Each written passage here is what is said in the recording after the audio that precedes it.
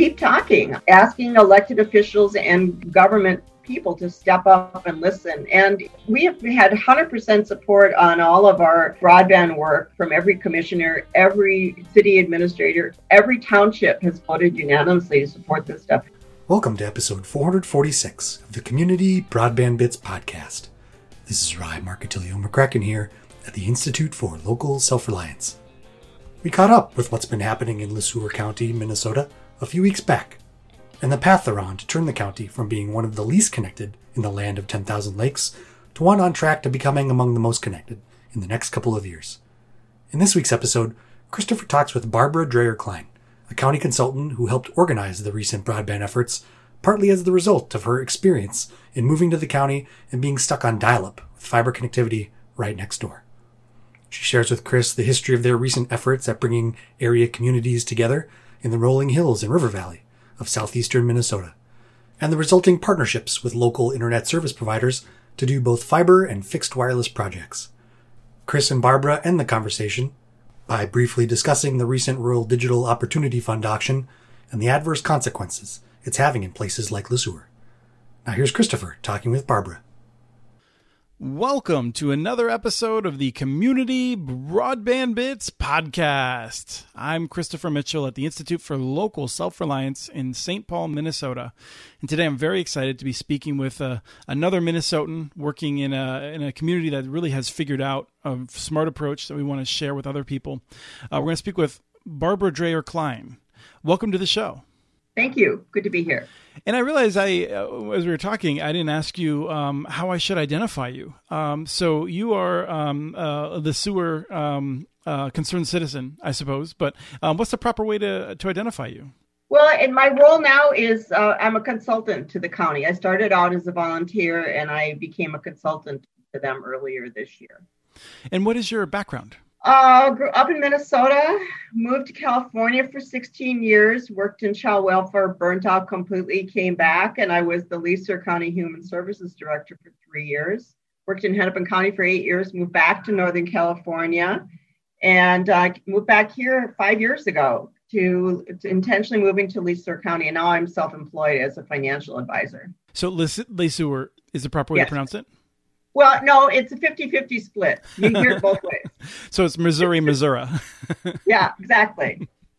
So you, I think the claim to fame that we want to talk about is how you've gone from a county that has been among Minnesota's worst connected, not the absolute worst, but pretty close to it, to developing plans, having multiple projects now, and being on the way to being one of the better connected counties, it seems like. So paint us a little picture of what it was like when you moved back to the county. So we renovated an old farmhouse, and it was bank owned. It was pretty tough shape. And actually, the Minneapolis Tribune did a great article about the renovation. And it wasn't until we moved in and I started to set up my office here that I realized that I had Frontier dial-up for internet. My plan was to have a home office. And that's how I got started with looking at the internet issues. I was surprised to find that my neighbor had Bevcom fiber, and because I was in telephone territory of Frontier, I had dial-up. And Bevcom is a local provider that operates in a number of different communities, but is a Minnesota company. Yeah, they're the telephone company here initially, and they've now branched out about another telephone company. They're primarily Minnesota and Wisconsin. And the county is primarily kind of ag producer areas. It's pretty low density. It's got several population centers that are pretty small, but it's if I remember correctly, it's got some nice rolling hills and a valley in it. Is that right? Yes, rolling hills, lakes. The Minnesota River runs down one side of it. All of it are big challenges when you're doing broadband planning. Some of those townships are more expensive to dig in than others. Yeah, sometimes people have a perception that every place is flat, like the alluvial plains in Louisiana, and it's not the way it is up here. Yeah. Well, and another part of that challenge is that our county seat is Lee Center, which is the middle of the county. It's very small, and so the drift is outward as opposed to inward, and that's one of the things we're working on with our planning processes. How do we learn more about ourselves as a county? Because the messaging is all from the outside, not from the inside. Now, what does that mean exactly? So the northern part of the county listens to Twin Cities, radio, TV, the southern part, Mankato, the western part, maybe Faribault, and some drift to Northfield. And then the western part is much more of a no person's land. Sure. It can be difficult to get people on the same page then. Yes. You don't, so something can be happening 5 miles from you and you have no idea about it because we don't have any internal communication capacity at this point. It's something that we're working on. So let's talk about then, you have dial-up, you know that you have decent access very close to you. What do you do about it? Part of my background is that as a volunteer in California, I was a community organizer. I lived in a canyon 3 miles down a dead-end road into the park system, and I organized my neighborhood and my community work with the county to do fire mitigation work. And when I came back here and I saw the split, I thought, I could take that same approach and do some organizing here maybe. And my county commissioner was my horse veterinarian. And I started talking with him about it. I ran for office in 2018, lost, but did a lot of door knocking, met a lot of people, and heard broadband, healthcare broadband. So even before the election, mid 2018, I went to my commissioner. I said, let's just start working on this. So that's how we got started with the Blendon Foundation. I wrote our first grant proposal in May of 2018. And from there, we've been on a path of organizing. It's really been great.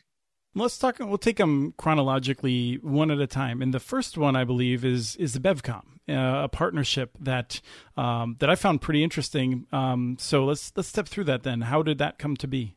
Well, early in 2018, I went to a Region 9 planning conference. And Region 9 is an organizing rural group that supports counties and the work that they do in very many different aspects. And that's where I met Bill Eccles from BevCom. That's where I met the Jaguar Metronet people. That's where I met the Blandon people and started realizing how the telephone territories were a barrier to getting broadband, which was just fascinating to me. And I also met Bill Eccles and found out and talked to him about being a quarter mile away. And we paid to have it run to our house. We were very lucky it was that close that we could afford to do that. But I just couldn't give up on all the things that I'd heard about the limitations and the stories. So we kept working on it starting in the summer. Blandon sent to us a consultant, Bill Coleman, who gave us the background of what to do, how to start thinking about it, how to start working together. We had a provider meeting, all the providers that were fiber providers we met with, and some of them told us, we're not going to do anything and don't come into our area. If you do a state grant, we'll challenge you. So not going to do it, not going to work with you, but we'll challenge you. Right. So it took some work to get BevCom to agree to do that first border-to-border application and challenge Frontier was the territory that he was challenging. It makes no sense to me. It's a telephone area. So what? You have to do a formal challenge because they have rights to do broadband because they were your telephone company. But nobody's been able to change that. So that's the world that we're in. State after state, believe me, it's rigged in favor of companies that have refused to invest for decades. They get the right to try to prevent others from building a network that they will not. It's infuriating. And you're right. You said it exactly right. That's the world we live in. Yeah. Okay, so you're able to partner then with BevCom to go to the state for the border-to-border grant, which often provides as much as 50% of the money for a project. How did that actually work out? Well, let me back up for a minute and add that fall, the fall of 2018, about 5 of us went up to the Blandon conference, and we were locked in a windowless room for 2 days learning about feasibility studies. And Bill Coleman was actually really upset because we only had 4 people. So I asked Bill Eccles to join our group, and he did. So we were locked in a room for 2 days too. Because they're a small family Minnesota business, he's been a terrific resource to us and consultant about not just what his company's doing, what other companies are doing and stuff like that. So we've had a great partnership with him from the fall of 2018. So coming into 2019, we looked at what was possible, and actually Jaguar, which is now Metronet, also did an application, but we worked really hard with them on mapping out the area, which the first applications were the northern part of the county. And I want to add that it was John King, my horse veterinarian county commissioner, who said, we're going to go out and talk to the townships. So part of making ours a strong application was local funding. And so John got into his head that we were going to go out to the townships and have them pay back half of the dollars that the county were going to put in. And they unanimously agreed to that. It was 2 townships at that time. And when those houses are hooked up this spring, the county will get a bill at the end of this year. And the townships are going to pay half of that back. Getting that local engagement was not only key to a stronger application, but it also got everybody buzzing at the local level. And so we're at a point where every township in our county we've talked to about broadband, and they're connected. Is it correct then that what happened is that the state effectively is paying half of the price of that project, and then yes, BevCom is paying about 25%, and then the county is paying 25%? Like, how does the public's the non-state part break down?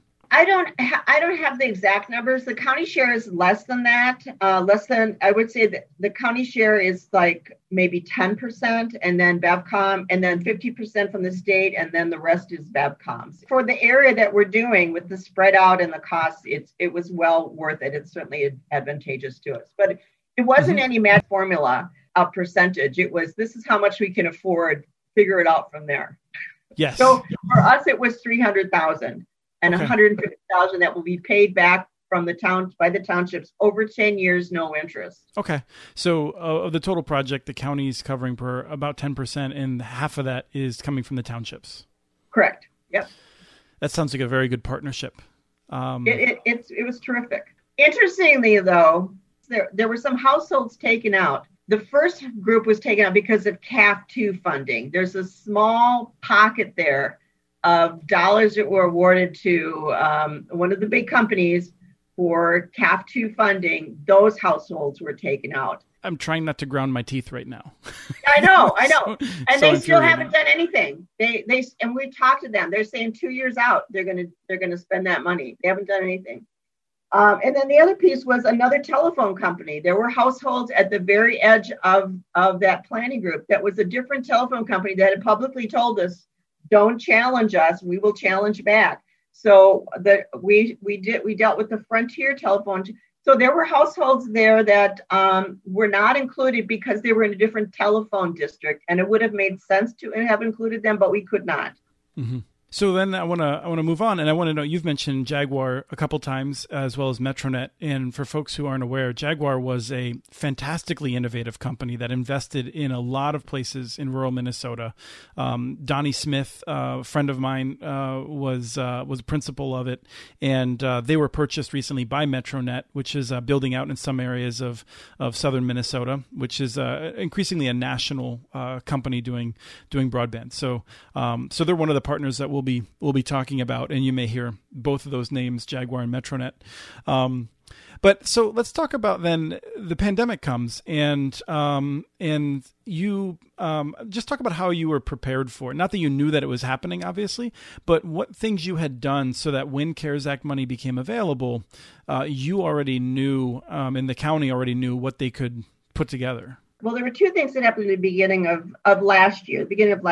We initially planned to do our new border-to-border application with both Metronet and BevCom. And the county was going to we were going to write the grant proposal so that we wouldn't have the 2 competing against each other. But with Jaguar being sold to Metronet, there was too much uncertainty there, so we split it back out into 2, each of you do. And they worked together in terms of parallel map planning and stuff, but we didn't do a joint one. But that was the beginning of 2020, is to have that joint meeting of what we were going to do and what we were going to look at. Both providers in the same room with us. And then in February, we all got in a car and we drove up north again with Blandon. This time we became a Blandon broadband community. And that means a $75,000 grant to work on broadband enhancements and use and supporting communication issues, kind of using the technology. And the pandemic hit, but we in June had a virtual meeting with 70 people that all over the county looking at all these issues. And we came up with projects that we were going to be working on. Internet for the fairgrounds, improving the communication from the county, of all these projects. I feel like we should also note Blandin is not something that many people outside of Minnesota are aware of unless they work in philanthropy, because the Blandin Foundation works to build a stronger, greater Minnesota. It is a wonderful foundation that has worked with a focus on broadband for many years. And I should say that they've given us funding in the past. We've received grants. So there's just being transparent about it. But I have found their work, Bill Coleman's work with communities. And I will just note that in my experience at their conferences, they are usually in beautiful settings with nice windows that are distracting. So I would say that we shouldn't give the idea that all of their events are held in windowless areas. Only when you talk about feasibility studies. Right. That's the area where they don't want you distracted at all, I guess. Yeah. Yes. So you were describing how you were using the Blandin funds, and then the pandemic hits. Yep. So we had our projects lined up from our broadband planning. And as I said, I had been a department head. I ran a large department in Hennepin County. So this $3.7 million comes in, and the county and I have a good relationship with all the townships now and the county board and city administrators. So the county administrator asked me if I would work on the CARES Act budget, if I would create the planning group, work with the departments, come up with ideas about how we could use the CARES Act dollars, not just for broadband, but for other kind of infrastructure things. And I had started as a paid consultant at the beginning of the year. So we switched off of Blandin funding and switched on to CARES Act funding in terms of my time and some other consultants that we brought in. Another key consultant in that was Carl Mink from the Tri-City Schools, who is their IT guy, has been involved with our Blandin work all along. And he came in with the eyes on what can we do between July 1st and December 1st to build out our infrastructure better and address some broadband issues. So it was hard running every day, talking to broadband providers and seeing what we can do. And one very cool thing that worked out is I mentioned some of the other telephone area households that couldn't be included in our border to border grant. We used CARES Act dollars, and we got 12 more households hooked up. Bevcom's out there digging fiber, running by those houses. And the township used their CARES Act dollars for 12 more homes to be added into the original proposals. So that was very cool. There's a lot more out there that need to be added in, but we got that low-hanging fruit done. We worked very closely with Metronet, and because of capacity issues, that was really all Bevcom could do with us, because they were already out digging for border-to-border stuff for this past year. So with Metronet, we ended up working with them and giving them just over $500,000, and they put their own money into, and we ran fiber from Rice County straight across the middle of the county between north and south, all the way over to St. Peter. We dug fiber. It was in the ground by December 1st. They're now in the process of building that out. And we also did some towers. We hadn't done tower fixed wireless before. And as you know, there's huge reliability issues, but we found a provider that had been doing some work in Scott County and worked with them to do some towers around the county. And that was up, and the device is up on the towers by December 1st. And I believe that was NetWave. And when you say towers, you're also including water towers and a sheriff's tower, I noticed. Yes. Oh, let me add one more thing about what we do with the CARES Act dollars. So a part of our planning group was emergency services. We got cradle point devices for all the the fire ambulances, and we've got Chromebooks for them so they can be out in the county having access to the internet. And we bought 3 years ahead of the technology to pay for the service itself. But we got cradle point devices on emergency vehicles we spent $32,000 getting internet access to our fairgrounds, which we'll be using for vaccinations come spring. We did some campgrounds. We just really stretched our minds and did everything we could by December 1st in the ground to get better access to the internet out there. And we also bought some emergency vehicle devices for people with heart attacks and respiratory issues. We bought 2 of the expensive devices, trained people on it.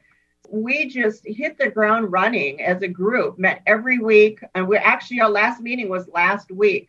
We met every week, figuring out what could we do and using the relationships that Carl had from TCU to work with some of these providers and built out as much as we could in that short amount of time. What is a cradle point device? That's a Carl Mink question. It's a device that you put on top of an emergency vehicle so that you have internet access for your Chromebook. Okay. Boat landings. You didn't mention boat landings. That's one of the other spots, right? We tried. Oh, that didn't happen? We tried. We got into issues with the DNR. We got into issues about electricity. Oh, I'm going to talk to my wife about that. She works for DNR. Oh, yeah. We tried. Couldn't get it done.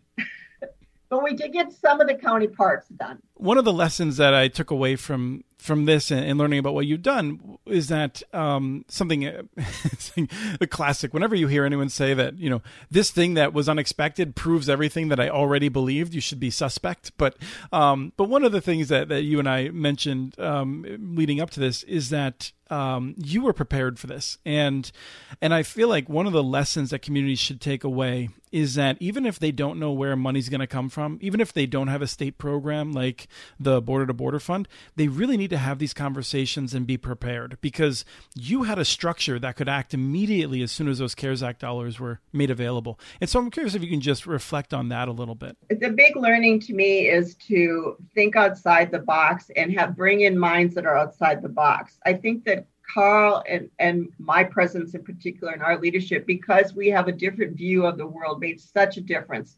Most counties looked at it, talking from the department perspective, what each department does. We did an entirely different budget based on what the community needs were and figuring out, and didn't do departmental budgets. We did a CARES Act budget that was based on what the community needed, and then backed it out into departments. It's challenging to find leadership and people that can come in and bring those ideas in, but boy, hook people up, and we've met a lot of people virtually on our Zoom call last June that we're going to be following up with this spring to continue with the Blandin work, because the people we met on those Zoom calls were amazing, professors and doctors and lawyers and architects and tech people, and a giant firecracker factory that's over by my house, as it turns out. I didn't know was there. So that mapping of who's out there and what's available to you is really part of it. In fact, one of the things we're going to be doing next is we're talking with the Southeast Minnesota Initiative Foundation about doing an asset map of our businesses in the county. We don't have a county economic development authority. We have city ones. And so that's the next phase of this too, is funding these small businesses and the needs that they have. And we're going to do a better job of mapping out who's here, and then bringing those people in and hearing what they have to say and getting new perspectives is really, really important. How did the professors and the firecracker folks, how did you all become aware of each other? Under Blandin again, we did our first survey. We started our survey. We've now had survey results from almost 1,000 households in the county. And I did a constant contact list of emails from that and send out regular communications. That's probably the biggest one. But also we did some ads and we did some Facebook stuff. We did a lot of networking, trying to hook up with people. But it was challenging getting the word out that first time. I think the last question in this line, it goes back to even before you had the Blandin funding, when you were starting to reach out. How, you said you reached out to your horse vet and county commissioner, and how else? I mean, if he had not been receptive, what do you think you would have done, or what can folks do, in terms of before money's available to try to get people together to talk about this? What advice do you have for them? Keep talking. Our county administrator was very open to this too. So, and the other commissioners were open to it. I think that asking elected officials and government people to step up and listen. And I think it's doable. We have had 100% support on all of our broadband work from every commissioner, every city administrator, it's also building those relationships. Every township has voted unanimously to support this stuff. That's a big deal. Like, there's not a lot of unanimity in townships from what I've seen. It's impressive. It doesn't just happen. So it shows you how important this is, how it cuts across political lines.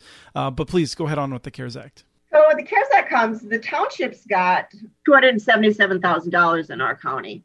And so first thing I did in July is go out to all the townships and in some instances give them the piece of paper to sign the request for the funds. And then I sent it in because the internet technology capacity to do some of this work is very challenging in some areas. And I know that in Blue Earth County, a lot of the townships didn't even apply. They went out and talked to them. And this was advice of our emergency person. She said, take the piece of paper out there, have them sign it, send it in. The capacity for non-paper stuff is challenging. I think we got $250,000 of that back for broadband. So it was because we had those initial conversations. February each year, not last year, this year, but February the year before, I had talked to the township officials group when they met in the county. We talked about broadband. So it's laying groundwork all the time for this connectivity. But we got all the townships stepped up and sent the money to the county for broadband work.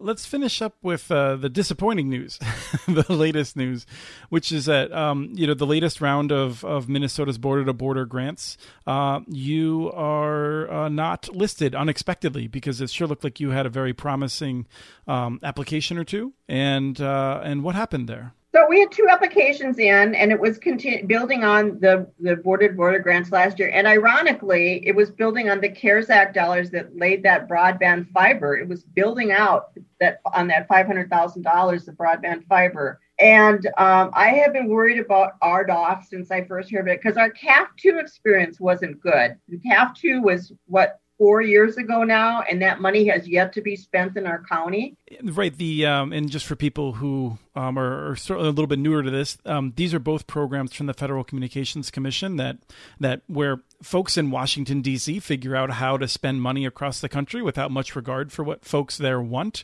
And so they gave in the Connect America Fund, which we call CAF, they gave a lot of money to the biggest carriers in order to have them upgrade to service that we don't even consider broadband.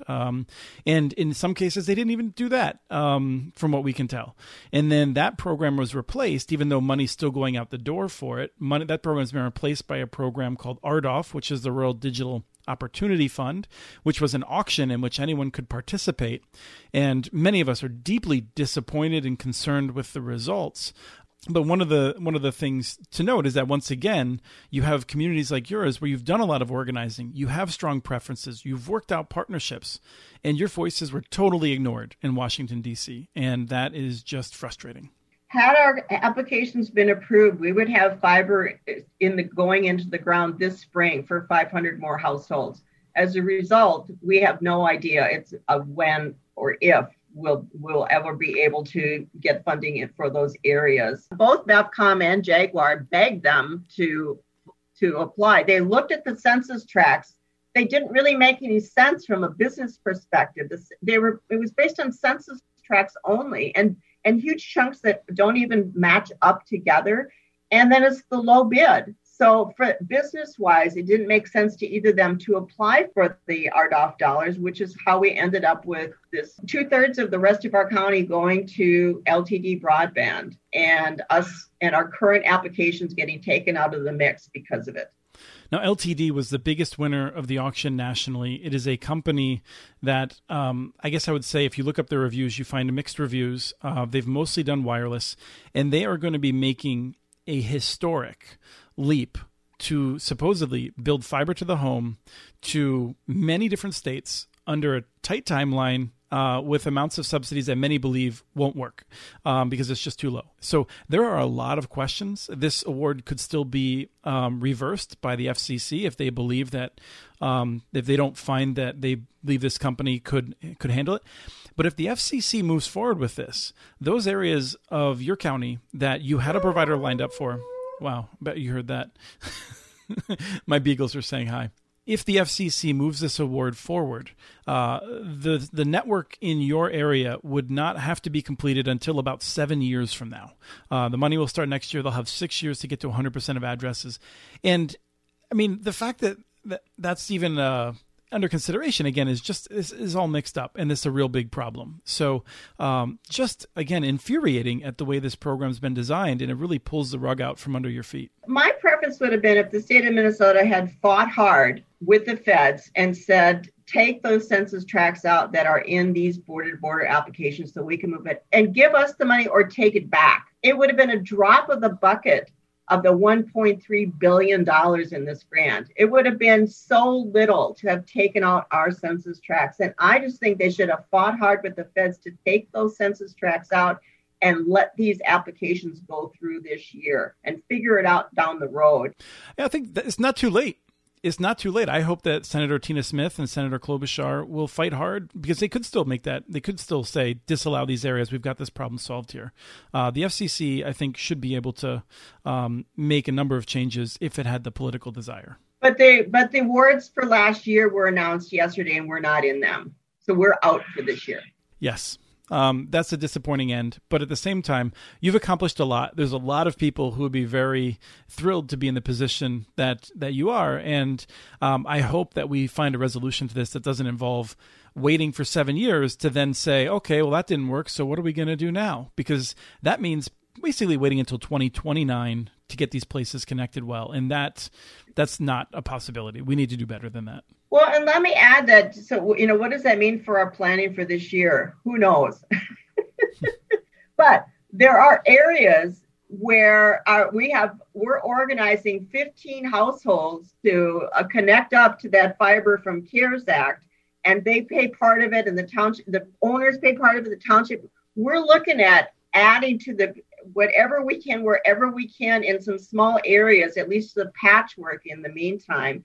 And we'll look at what's not RDOF and what's left. I don't know if it's doable or not. We'll try to fit in those. You've seen those census tract charts. They're horrible to try to figure out anything from that. It makes no sense that they're doing this by census tracts. But we're going to look at what's left, who's out there that we could organize even as a neighborhood and work with the township to get more areas added in, like the 12 that we added in with the CARES Act in a different telephone area. So losing this border-to-border grant this time is just really excruciating. We would have had about a quarter of our county would have been fiber to the door starting this year, this spring. It's extremely disappointing, but I'll just say you've done great work, and I have no doubt that you're still going to solve this a lot faster than some other places. So thank you so much for your time today. Thank you. Good talking to you. That was Christopher talking with Barbara Dreyer-Klein. We have transcripts for this and other podcasts available at muninetworks.org/broadbandbits. Email us at podcast@muninetworks.org with your ideas for the show. Follow Chris on Twitter. His handle is @CommunityNets. Follow muninetworks.org stories on Twitter. The handle is @muninetworks. Subscribe to this and other podcasts from ILSR, including Building Local Power, Local Energy Rules, and the Composting for Community podcast. You can access them anywhere you get your podcasts. You can catch the latest important research from all of our initiatives if you subscribe to our monthly newsletter at ilsr.org. While you're there, please take a moment to donate. Your support in any amount keeps us going. Thank you to Arnie Huseby for the song Warm Duck Shuffle, licensed through Creative Commons. This was episode 446 of the Community Broadband Bits podcast. Thanks for listening.